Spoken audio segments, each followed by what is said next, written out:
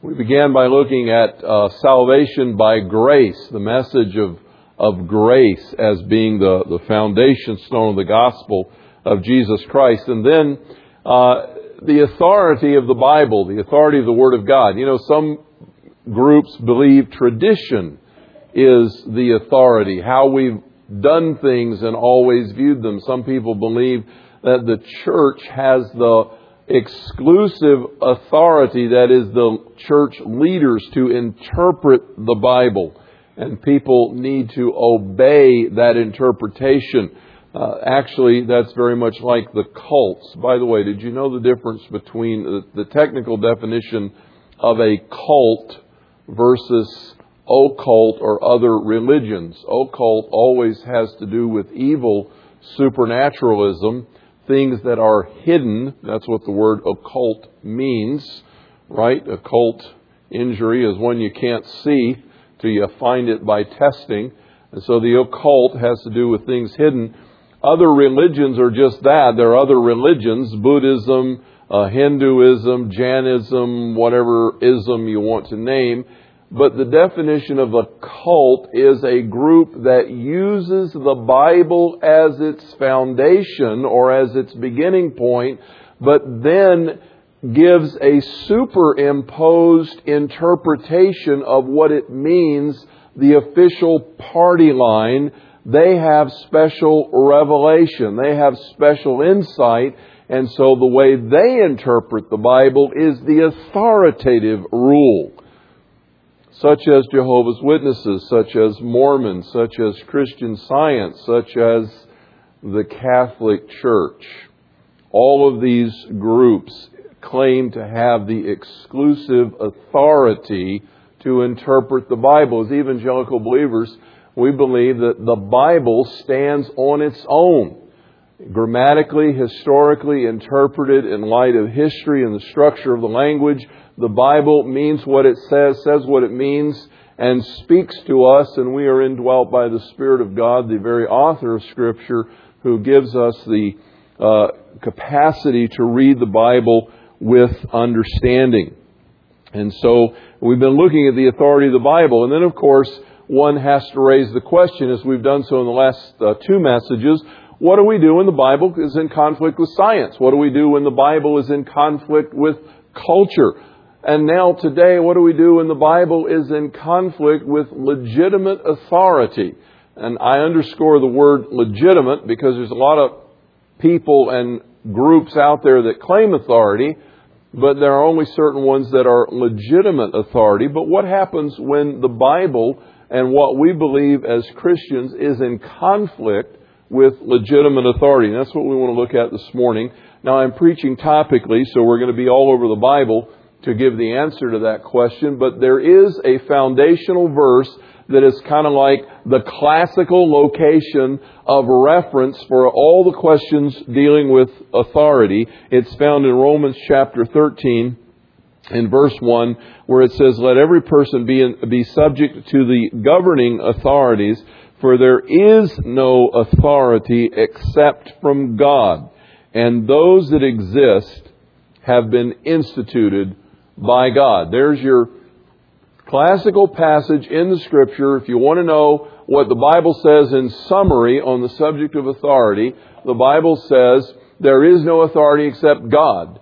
And all of the authorities that legitimately exist are the authorities that He Himself has instituted. They are given by Him in some senses for our benefit. And so as we ask the question this morning, how are we to respond when the Bible is in conflict with a legitimate authority in our lives? The very first thing that I want to underscore, and this is also a foundational principle of Scripture, is that rebellion is never the will of God. Rebellion is never the will of God. I don't even want to leave yet, because I have two more points after this. But it is very important that we begin there with that understanding. Samuel actually by divine inspiration, gives us this information in 1 Samuel 15:23, when the Scripture says, for rebellion, he's speaking to Saul. And Saul has not exactly followed God's specific instructions, but he thinks he's done pretty well. And his motives are, of course, in question here. But nonetheless, Samuel is challenging Saul, and he gives these immortal words. Rebellion is as the sin of divination or witchcraft, and stubbornness is like idolatry. Now, that's the biblical summary statement on rebellion. Rebellion is like witchcraft, and stubbornness is like idolatry. What does that mean? That means whenever you are in rebellion, you are never acting more like the devil. Whenever you're in rebellion, you are acting like the devil. In fact, he's the one that says, I will ascend to the Most High God. I will be like God. I want to be in charge of stuff. I don't like what God's saying. I want to do it my way. And when you're like that, witches and wizards, the male witches, have sold themselves into bondage to evil powers in order to have supernatural evil power. And Samuel says, when you're in rebellion, you're acting just like a witch who sold themselves to the devil.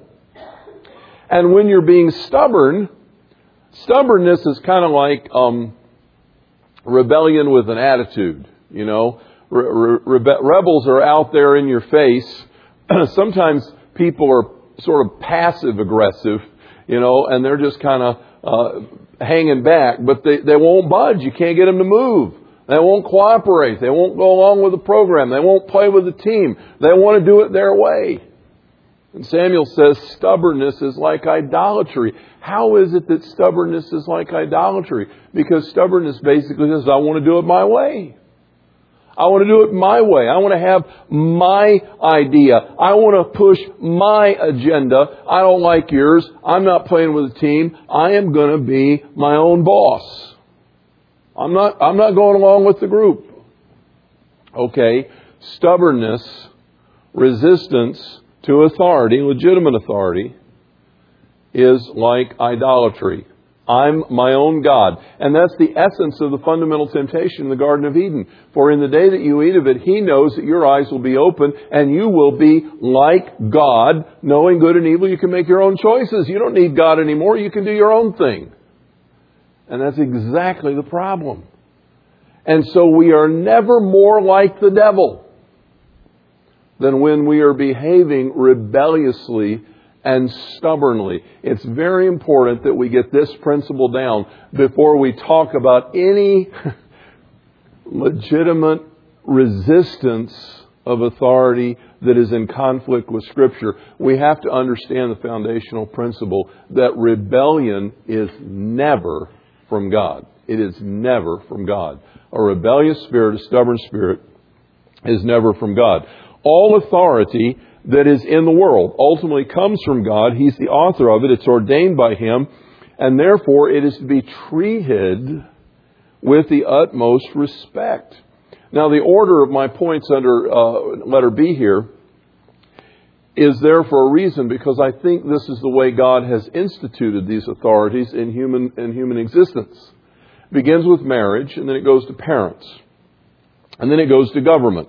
After Noah came off the ark, it's very clear that God made a change in the rules, so to speak. He instituted human government. He gave Noah and his descendants from that point forward the authority to enforce the law, if necessary, with lethal force. In other words, He changed the paradigm, and He gave to Noah and his followers the right to establish human government that had not only the rule of law, but the enforcing power of law up to the death of the offender. Church authority, including pastors and elders. And then at some lesser level, corporate, business, and institutional authority. Let's talk about each of these just a little bit. Some people, and this is definitely not popular in our culture today, and there's absolutely no point in me going out on the streets of McHenry and proclaiming this message, because people think I came from another planet in our current 2009 mentality in the United States. Some people think that the authority of the husband in the marriage relationship came because of the fall of man, that because of man's fall and demise and sin, that he put the woman under the man. That's a misunderstanding of the Genesis 3 passage. It's misreading that in its intent. Paul makes it clear in Corinthians that there is a certain divine order to things, a certain divine authority, and that the relationship in marriage of the husband in authority over the wife is from before the fall. It's a part of the creative sequence and order of things, just as God is the head of the man. But if you go back to Genesis before the fall of man and you look at the relationships, it never occurred to anyone who was in charge and who was under authority, because they had such a loving, pure, and holy relationship. They were so much in tune with one another. I'm talking about man and God. They were so much together. They were walking together in the cool of the day. They were enjoying intimacy. They were enjoying fellowship. They were so much together that it never occurred to anyone to describe the pecking order. They were having a wonderful time in their relationship. It's only when sin entered the picture did this delineation become apparent. And God said, you're leaving the garden. Why? Because He is the authority, and I'm putting an angel here to guard it. And as the marriage relationship was also affected by sin, all of this kind of blame game stuff started. When God created man and woman, He put them together, put them on the planet, and this is what He said. He said, you rule it. You have dominion over it. You together are in charge of this planet. I'm giving it to you.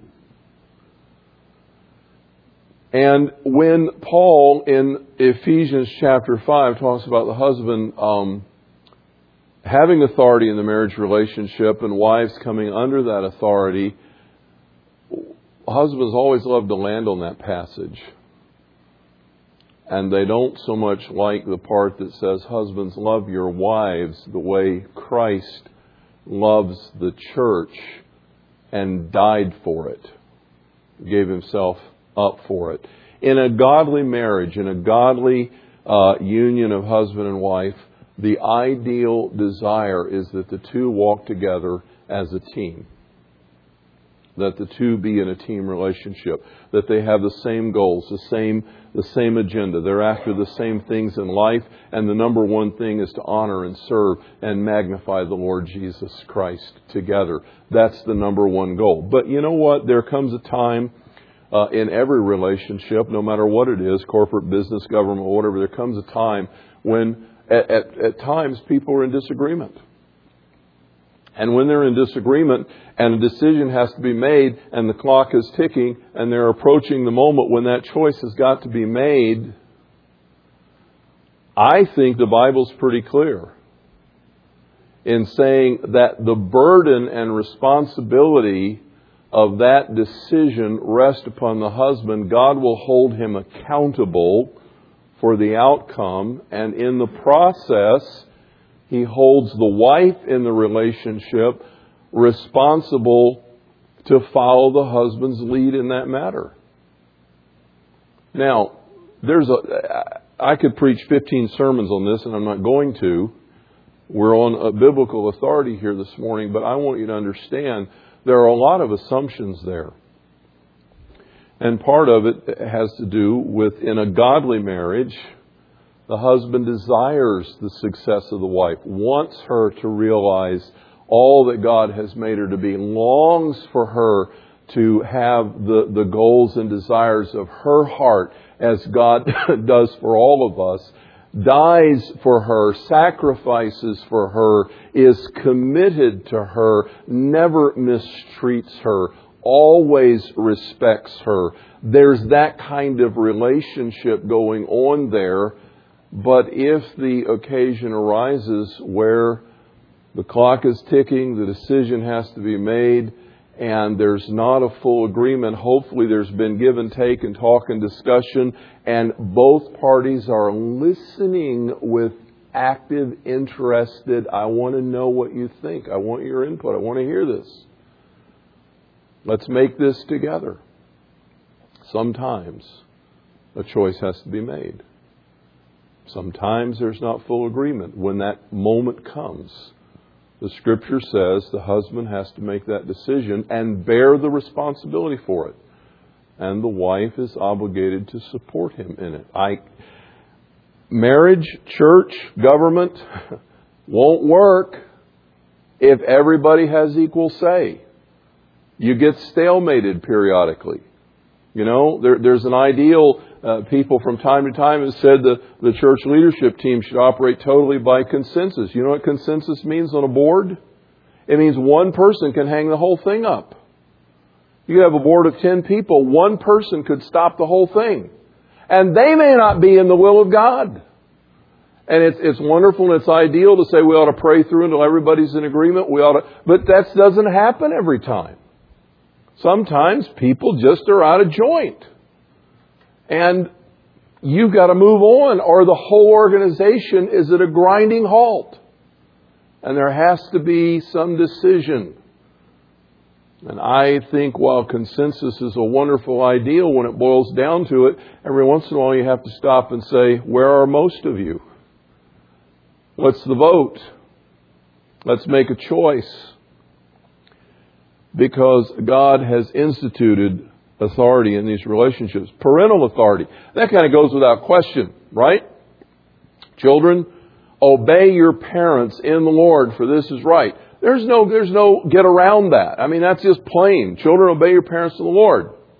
Now, he goes on to say, just like he says, husbands, love your wives the way Christ loved the church, and most husbands want to omit that verse. You know, children, obey your parents in the Lord. He goes on to say, and fathers, do not exasperate, frustrate your children, but nurture them in the Lord. Now, you know, you say, well, what does that mean? I wonder how many times parents, when they're bringing discipline and direction into the lives of their kids, are doing so because of what they want, instead of in the very best interest of their children and nurturing them in the Lord. Sometimes we can bring frustration in the lives of children because we demand something of them that's inappropriate and only serves our own needs. If there's one word that describes parenting as a summation, it is sacrifice. It's just part of the job description. If you're not willing, you're going to have trouble. It's sacrifice. And so parental authority is kind of a without question sort of thing. When is the age when kids are emancipated? Well, there's a legal time and then there's a practical time. And the fact of the matter is that in today's society in the United States, they're saying that the average age when a young person is emancipated from the home, that is, they're able to be financially independent and live on their own and handle their own affairs, is about 27.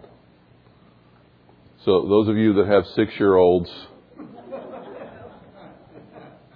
you only thought you didn't have 20 more years, but you're in for a long haul because our economy and all other kinds of factors play into that, and that's just a part of it. I said this in the 8 o'clock service. I'll go ahead and say it in the 10 o'clock service, even though my son's in the audience. One of them anyway.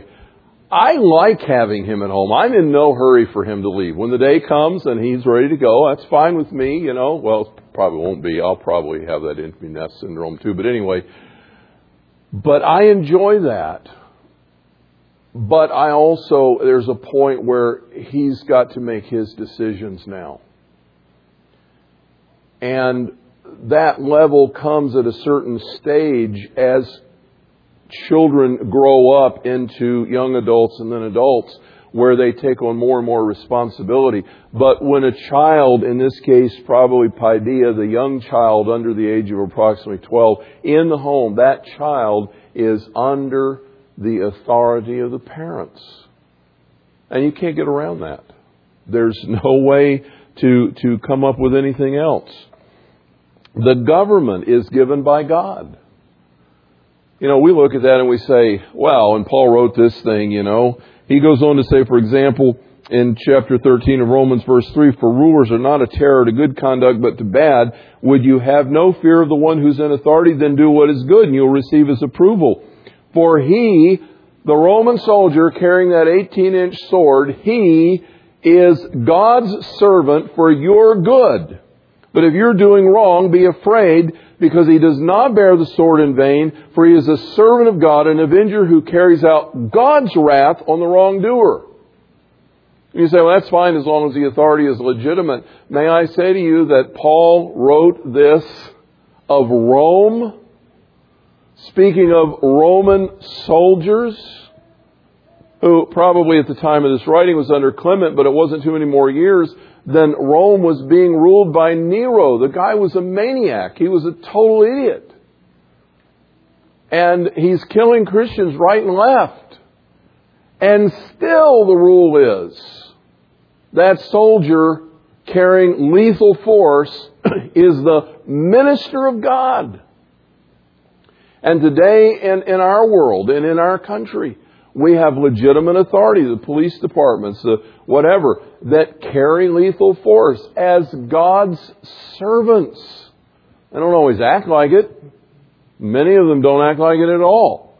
But they are nonetheless God's servants. And it has nothing to do with their morality or the lack of it. It has to do simply with the fact that God instituted human government, and it's better to have some government than no government. Because when you have no government, you have anarchy. And when you have anarchy, no one is safe or free. And so God says, government is my idea, it's my plan. Come under its authority. People really don't like the fourth one I've listed down here, especially not in the evangelical church today. But there is authority in the church, including pastors and elders. This interesting passage in Hebrews chapter 13, verse 17 says this, obey your leaders and submit to them, for they are keeping watch over your souls as those who will have to give an account. Let them do this with joy and not with groaning, for that would be of no advantage to you. Friends, there is authority in the church. The church has authority. The leadership team, the board, has authority. Pastors and elders have authority. And Paul says, if you're a part of the church, or the writer of Hebrews says, if you're a part of the church, submit to your leaders and to those who have authority, come under them in the Lord, because they have to keep watch over your souls and give an account. They have that responsibility. And you need to make sure they do this with joy and not with sadness. My district superintendent called me this week, John Rich. We were in a conversation together and we were talking about some issues regarding new licensing policy that's coming out of the national office. And we were bantering back and forth, and that led to other topics, and that led to church growth or the lack of it, and that led to discussion of McHenry, and that led to a bunch of other things. And after about 45 minutes of just talking back and forth and enjoying the conversation, John said this to me. It really kind of took me by surprise. He says, I really enjoy talking with you because you like me. And I thought, well, that's a curious statement to make. I kind of read between the lines and gathered that not everyone does. And I said, John, I'm on your team, man. I'm for you. Does that mean I agree with everything that comes out of the district office? Not in your life. Of course, the last time I tried to tell him what I disagreed with, He passed out later that afternoon and has no recollection of the conversation. And we've laughed about that a lot of times, but I've never bothered to repeat it. I just figured that God just wanted that to go away. So I just, but I love Him. I support Him. I'm for Him. I'm on His team. I want to see Him be successful, and I want to give Him joy in His leadership. I want Him to do well. And friends in the local church, your elders, your church leadership team, your pastors, I have authority. Now, I have often been accused of not exercising enough authority. And I will say, I'll be the first one to admit, and you can ask the people that work with me and around me and whatever, I don't give a lot of orders. I don't tell people what to do. I don't like to do that. For one thing, I assume they're there because they are also called of God. They love what they're doing. They have initiative. They have an intrinsic desire to do the right thing. And if I just get out of their way, they'll do what they need to do. Sometimes I don't think I give enough direction. But I do know this. I have authority over this church in the Lord. And if you push me to the wire on some issue where I'm forced to draw a line in the sand, and I am standing firmly, rightly upon biblical principle in the Word of God, and you disobey me, you're doing so at your own peril. And I'll never tell you that, probably in those terms, except here in this sermon, where I can just kind of shotgun it out to the whole group and you can just apply it. But here's the truth. I know that I can go to God and talk to Him about you. That's where the real power lies. And the authority comes from God. And I have no desire to lord it over anyone. In fact, the Scripture is very clear about that regarding elders in 1 Peter.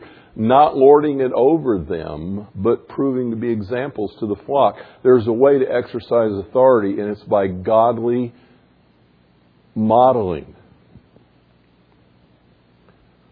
And when you get out of sorts and irritable and stubborn, I go talk to God about you. And I ask Him to deal with the issue.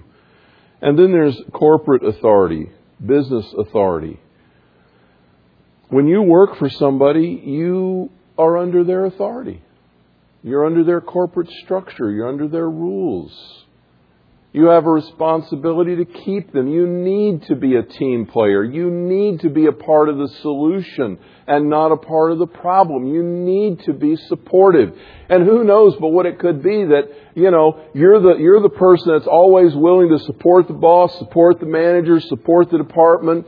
You do your best to help out with things. You go that extra mile. Someday somebody may say to you, you know what, every time I come up with a new idea here, everybody grumbles but you. Every time I have a new plan, you're the only one that's really on board with it. What's different about you? Always be ready to give an answer to explain the hope that is in you when people notice the difference. Paraphrasing, you can say Jesus, because the Scripture says, work for your employer, servants, work for your masters as unto the Lord. As unto the Lord. There is legitimate authority. Now, there's an interesting thing about some of this authority.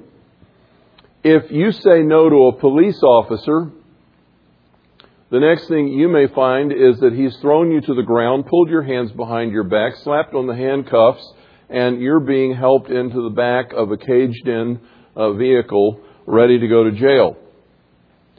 He can enforce his authority. But in almost all these other things that I've named, do you know what the key factor is?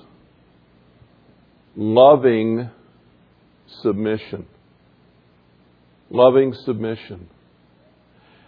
Being under authority in the context of most relationships requires loving submission.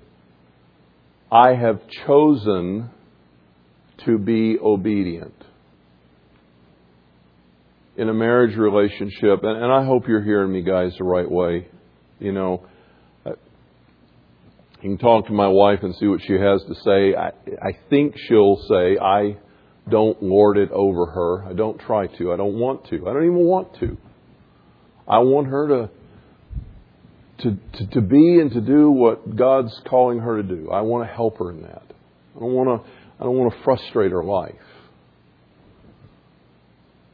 But if she doesn't agree with me, she doesn't have to obey me.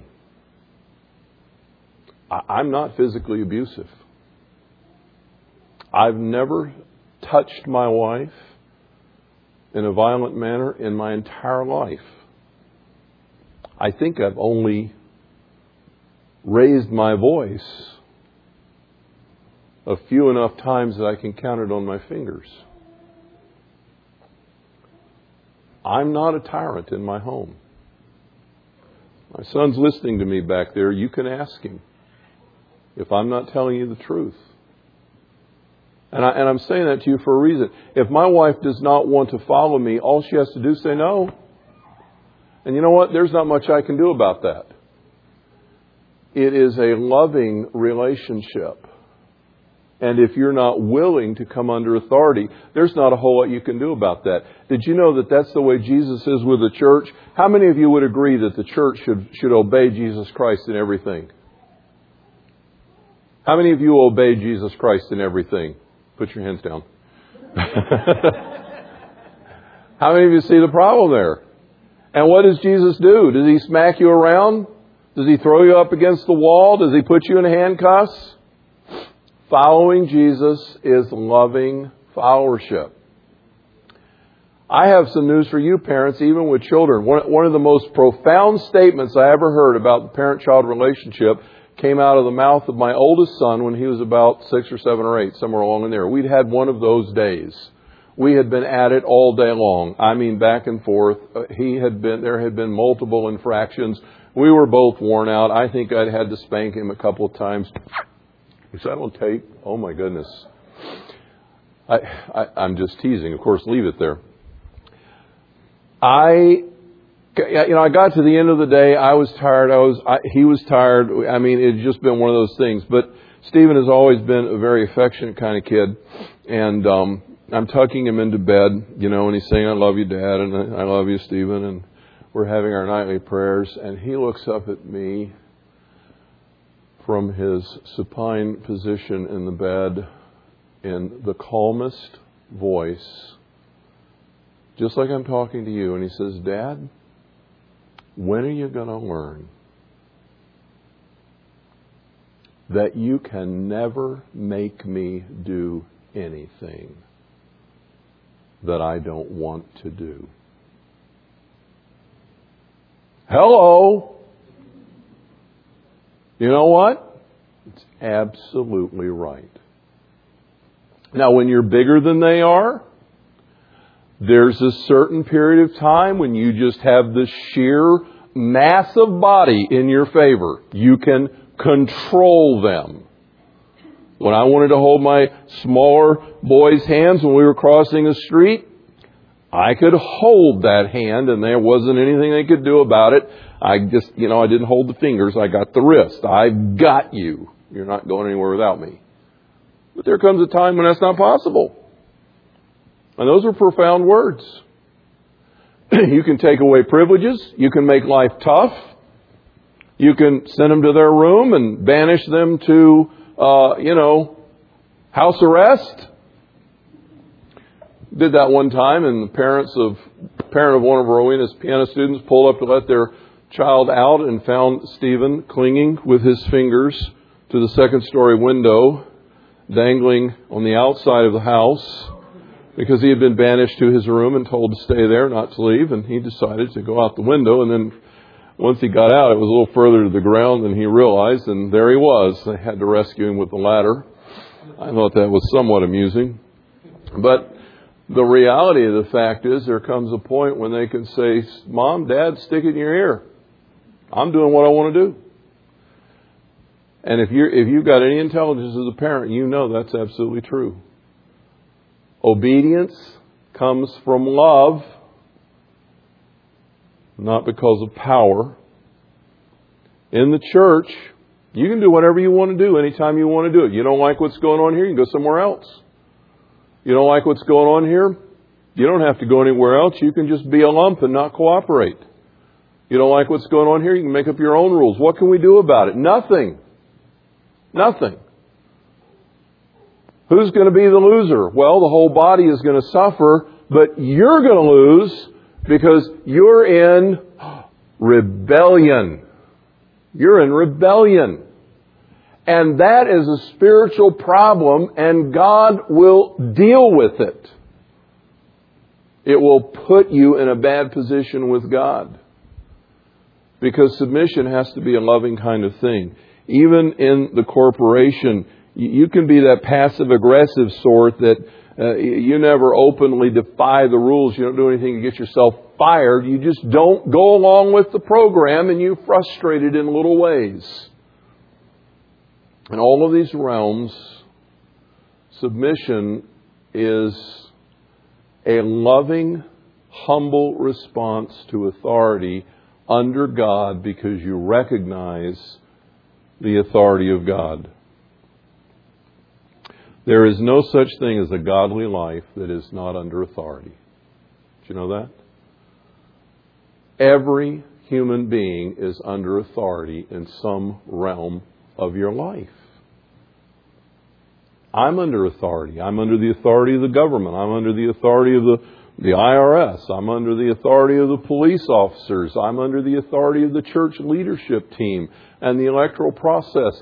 Every person is under authority. And if you're an entrepreneur and you're in business for yourself, the Scripture says wisdom is found in the multitude of counselors. If you think you're sovereign, independent, your own boss, you probably should have a multitude of counselors around you, including maybe a good attorney that has biblical values, and a good CPA that has good biblical values, and a couple of other wise business people that will sit around breakfast with you occasionally and give you advice. And you need to listen because you aren't smart enough to figure it all out.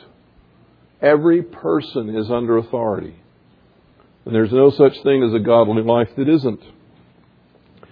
So before we can talk about what do you do when the Bible's in conflict with legitimate authority, you have to settle the fundamental issue.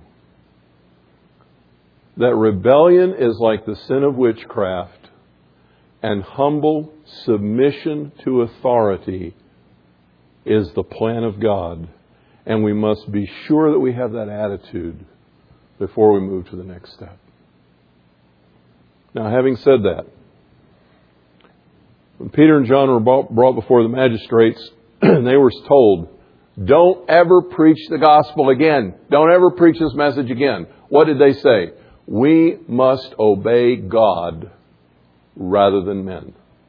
We must obey God. They didn't pull out their swords and say, I'm going to whack your ears off and we're going to overthrow this town if you don't let us do what we want to do. They said, we must obey God rather than men. You can arrest us, you can incarcerate us, you can kill us, but we have to preach the gospel. We have no choice. It's a divine mandate. We have to proclaim the gospel of Jesus Christ. All authority comes from God. He is therefore the supreme authority, and all other authorities are ultimately under His dominion, whether or not they recognize His rightful leadership. And the principle of Scripture is we must always obey God rather than men. So when you have to say, I can't do what you're asking me to do, recognize that when you do that on a biblical foundation of truth, that you are not in rebellion, you are in submission to a higher authority. A lot of it has to do with the attitude of your heart, because it may look like rebellion, but it is submission to a higher authority. I have to obey God. I don't care who you are. I have to obey God.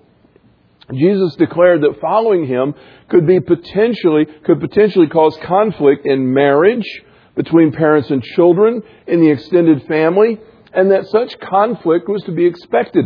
He's using hyperbole here, of course, a big exaggeration of the point, but He says, if anyone comes to me, Luke 14:26, and does not hate his own father and mother and wife and children and brothers and sisters, Oh, and even his own life. He cannot be my disciple. Following Jesus Christ means He is number one. I have to put Him first in everything. Nothing takes supremacy over Him. He is the ultimate authority of my life. Everything comes under His rule. And sometimes that will bring us into conflict in the marriage relationship. It'll bring conflict with parents and children. It'll bring conflict with other situations. Most frequently, the persecution and tribulation that believers in the church endure is at the hands of otherwise legitimate authorities who are threatened by the message of the gospel and the pure lives of the followers of Jesus Christ. It's because of the gospel truth, it's because of biblical morality, it's because of biblical truth that we cause the hatred and reaction of the world. Jesus said, don't be surprised when everyone hates you on account of me. They hated me. That shouldn't surprise you. They hated me. They're going to hate you. You're my follower. They're not going to like you either. You know, isn't it interesting that in our country right now that there's a trumping of the concept of pluralism, of relative morality, subjective kind of decisions, yada, yada, all that kind of thing. And yet the truth is that if you step onto the stage and say, you know what, I believe in absolutes, nobody wants to have anything to do with you. Your opinion is no longer a legitimate pluralistic viewpoint. All you have to do is say, I believe in absolutes. And they say, we need to get rid of you because you're in the way. No matter what I really think, no matter how I really feel, the world is going to hate you because of your convictions of absolute truth in Jesus Christ.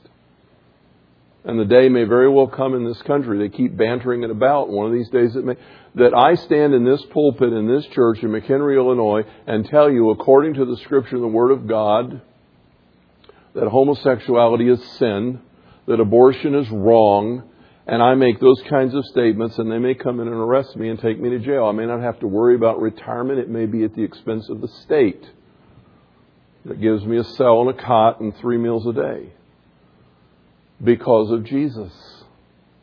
Because I cannot not speak the truth, no matter what the government says.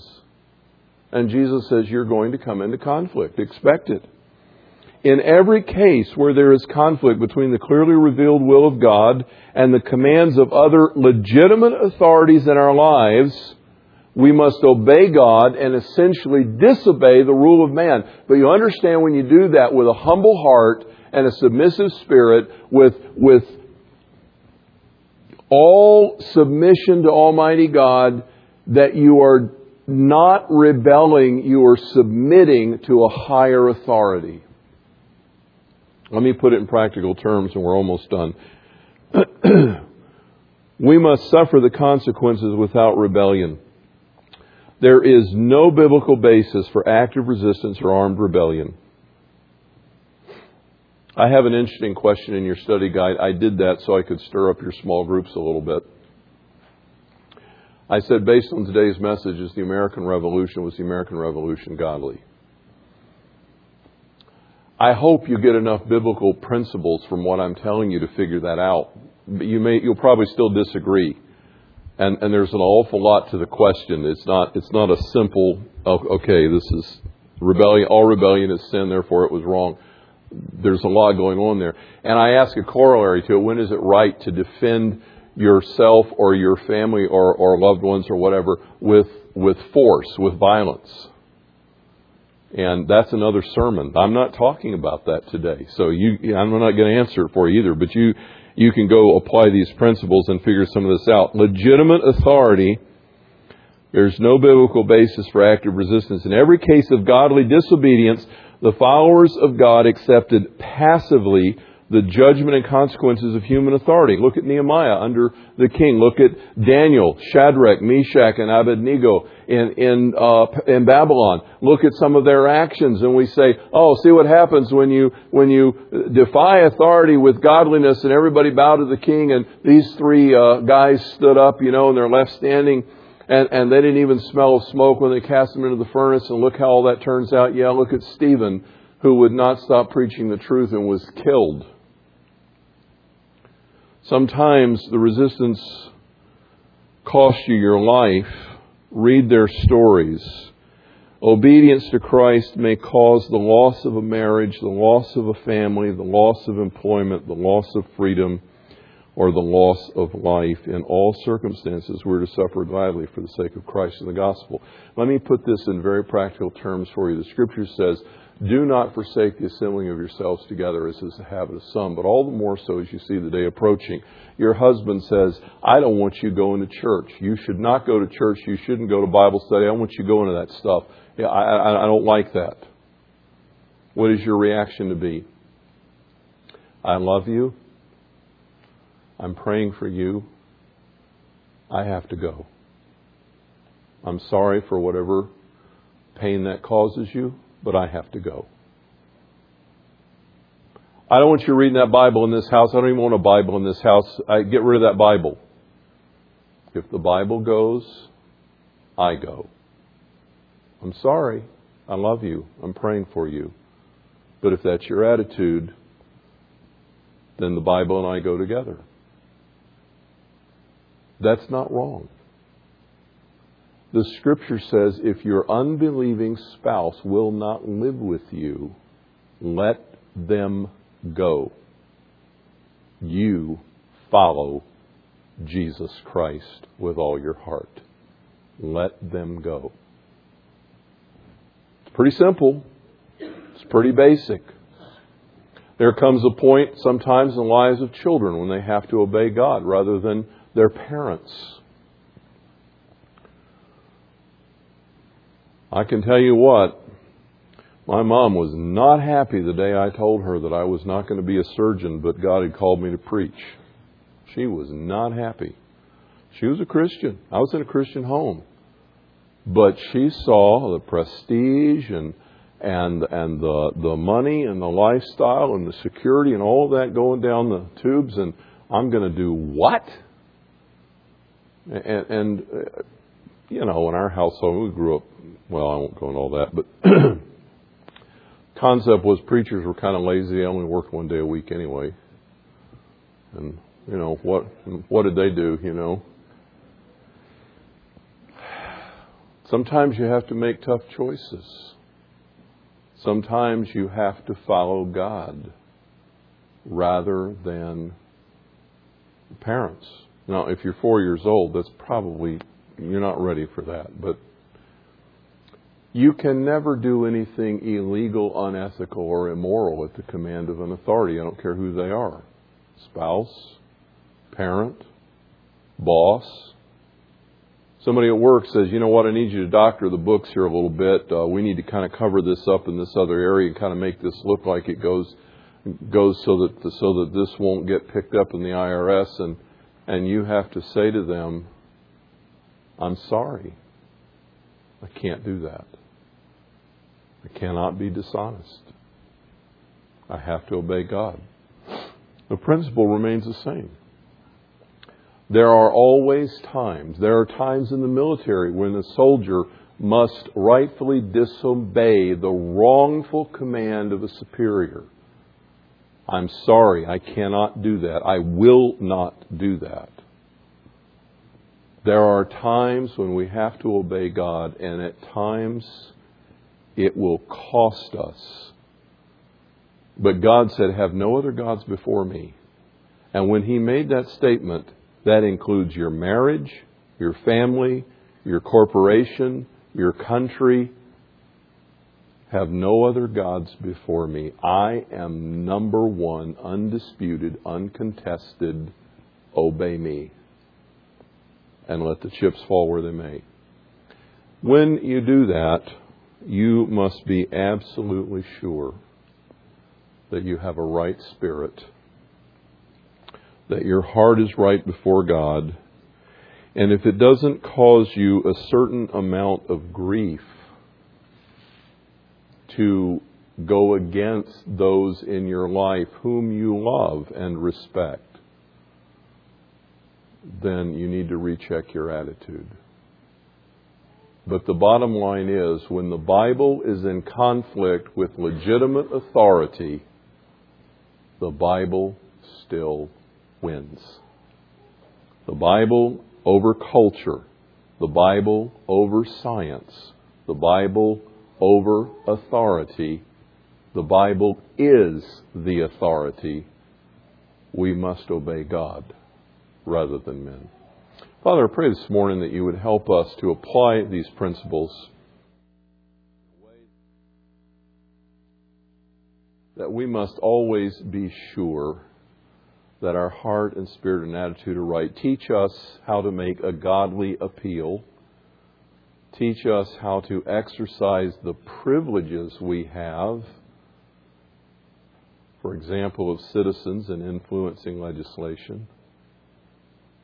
Lord, teach us how to live in an understanding way with all the people around us, but deliver us from an independent spirit that is stubborn and rebellious, while at the same time making us women and men of courage who stand on the convictions of the truth of Scripture and will not bend, because you are God Almighty in the heavens, and we bow first to you. In Jesus' name I ask it. Amen.